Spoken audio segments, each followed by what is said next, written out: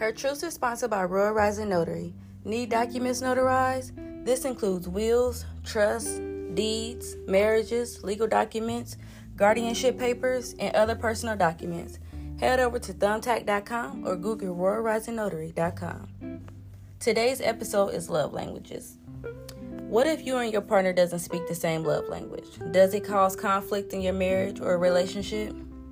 Our love language is a way to receive love from others, whether that's a spouse, friend, or family member. But I consider it more important when you're in a relationship because it not only teach you and your partner how to approach one another, but how to communicate and explain what's important and how to meet their physical needs or emotional needs and vice versa. Most people have never heard of a love language, or I'm going to say my generation. I'm going to speak for my generation. Or if they have heard of love language, they probably haven't cared enough to incorporate it in their relationship or, really thought about the 5 love languages of how it can help their relationship. So I'm going to speak on it today. And let's talk. The first one is words of affirmation. Words are very powerful. If you are a person who love languages, words of affirmation, when people tell you how proud they are of you, your spouse telling you how much you've been doing a great job, how much they love you, they admire you, your boss even telling you like, hey, I see the improvement that you have put in at work, like I'm proud of you, like those can go a long way for somebody. It's motivation. When you get dressed up for the day, put your lashes on, do your hair, a man go get a fresh haircut, put that fresh fit on. Just hearing, damn, babe, you look nice today. Like, that could set the tone for the whole day. A person whose words of affirmation express themselves, they will give you feedback on everything. Like, they do not hold nothing in. So someone whose love language isn't words of affirmation, like you can give them a gift and they're like, oh, thanks, like that's it. But somebody else, vice versa, if their love language is affirmation, you give them a gift, they're excited about the gift, they're gonna tell you every detail about the gift, why they like it, they're gonna let you know. But it's like validating the work they're doing or simply validating that person. I believe in Proverbs, don't quote me, but in Proverbs it said the tongue has a power of life and death. The stakes are high. Your words can either speak life or your words can speak death. Our tongues can build others up or they can tear us down. So just be careful how we use our words with others, especially if their love language is words of affirmation. The second one, is quality time. This one is one of my love languages. When a person spends quality time with you, you feel loved, you feel secure, you feel safe. For me, I already feel like I'm different and I'm an outcast to most. So me getting that quality time with my partner makes me feel like I'm noticed, I'm cared for. Hell, even if we sitting in the silence for the whole time, like, let's not do that. If we sitting in silence for the whole time, like, it just means a lot. I feel like it feels like a great feeling. Like it's quality time together. And quality time goes further than just being with your partner. Like anyone's love language is quality time. They like to be around people. Like if you're around them and like in their space, you feel like peace and comfort. They bring like their whole presence is a whole vibe. Like now wanting quality time, like people like in this love language, they like spending time with their friends and family. Like not saying like let's go to the club. Like no, they like having gatherings at their house or gatherings with their family. Like it's like it gives them peace to be around loved ones, just to be engaged with others. Now, people who love language isn't quality time doesn't value it as much. They have a certain way of going about their day, what goes into their day. Not saying they don't care, but getting a person who values the time they put into their day to spend time with you and others, that's like pulling teeth. So good luck. The third one, gifts. Listen. A person who love language is gifts. They don't care if you spend 25 cents to get them a ring out the bubblegum machine. And they also don't care how expensive the gift was. Like, they're more excited that you thought about them and you took the time to buy them something that you thought they would enjoy.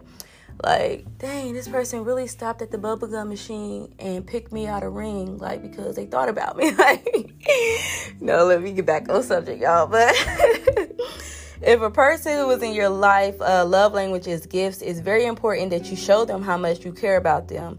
And you don't necessarily have to buy gifts every day or once a week, but just the small gestures of when you at the grocery store, pick up their favorite foods. When you stop at the gas station and grab your chips, make sure you grab their favorite snack. Showing your love by giving them something. I don't consider this one of my love languages, but I feel like I'm a whole trick in a relationship.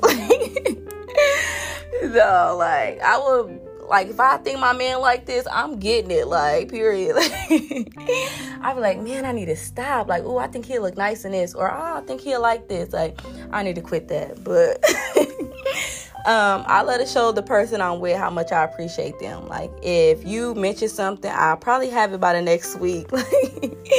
Like, every time I stop at the gas station, I literally make it my business to get my boyfriend a Slim Jim. Like, that's what he likes. So, like, if they got some Slim Jims, best believe I'm going to grab 2 of them.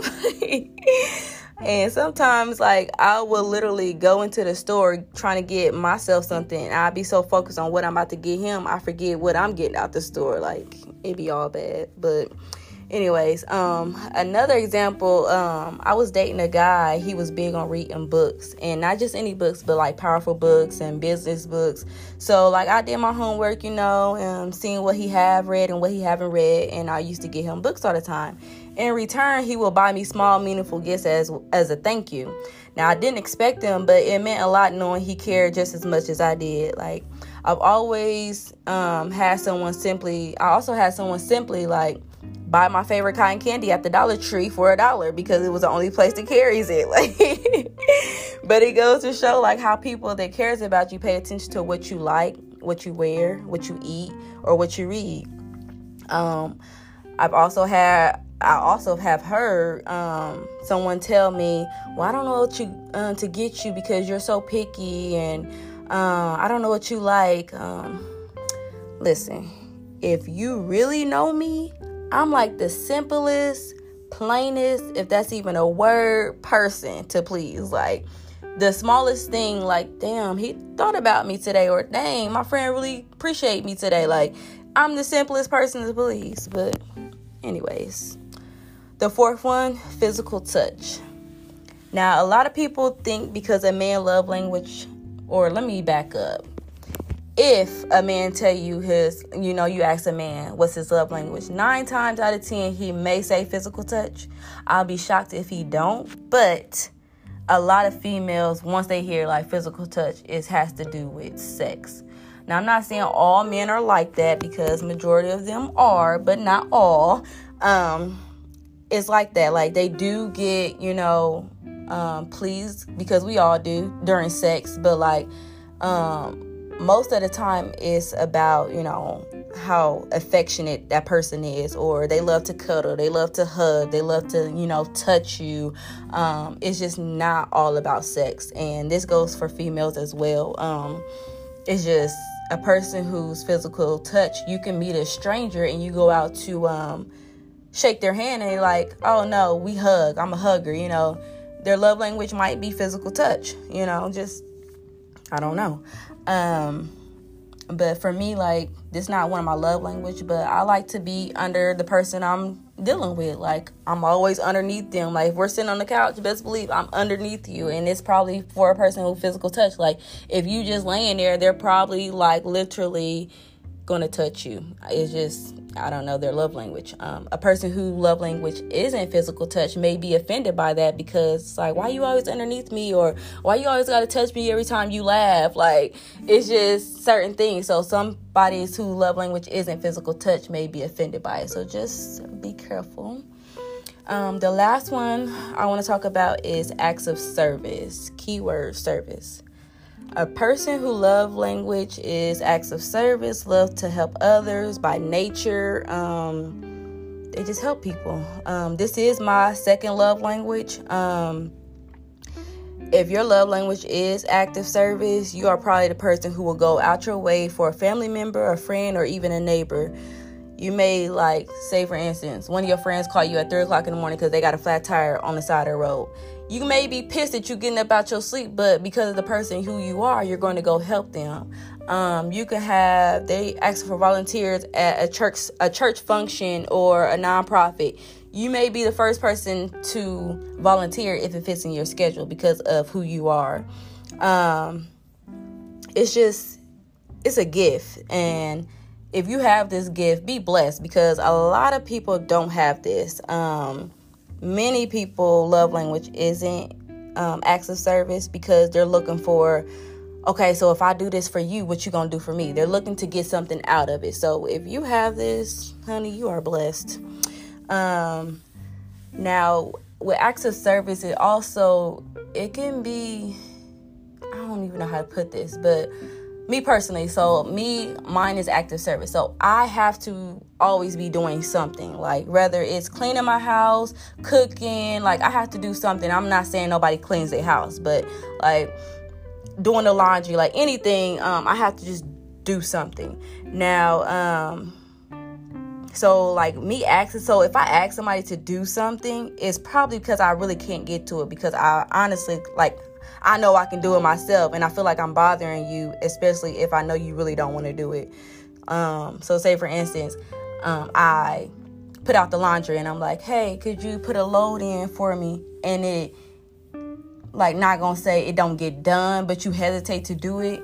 I'm not going to ask you again because obviously you don't want to do it. Like, but it's offensive to me because I know that's my love language, and I feel offended because you can't even do the simple thing. That's just an example. But anyway, I know before COVID hit, I used to feed the less fortunate every month. And a lot of people didn't know that I did this. And it's probably the first time you're hearing this. But it was my way of giving back. And it felt good connected to others in a way, if this could be me or this could be my family member. I know at my old job, we used to, our active service there, we used to come together in the office and figure out ways to help the homeless or those who haven't eaten days by, like, providing them with snack lunches. During the wintertime, we will all pitch in and buy hats and gloves for adults and children. It was just small gestures to show, like, we care, and we might not be in your shoes, but we definitely understand. So shout out to Lakeisha, Teresa, and Diane. I love y'all. Anyways, but what was I about to get at, y'all? I be losing train of thought. But no, back to acts of service. Believe it or not, it's just the simple things that you can help your spouse do around the house. Like, babe, I cooked today, knowing that they do everything every day, all day anyways, and just that small gesture, I cooked today, or I straightened up this today. Like, you ain't even gotta tell them because they gonna notice it because they already do it anyway. So you doing it, the spouse doing it, you already gonna notice it. And I'm like, damn, thank you for doing that. It just takes a load off somebody. So I can't express how much this will help build a better relationship with your partner, but improve a broken or failing marriage by simply knowing the partner's love language.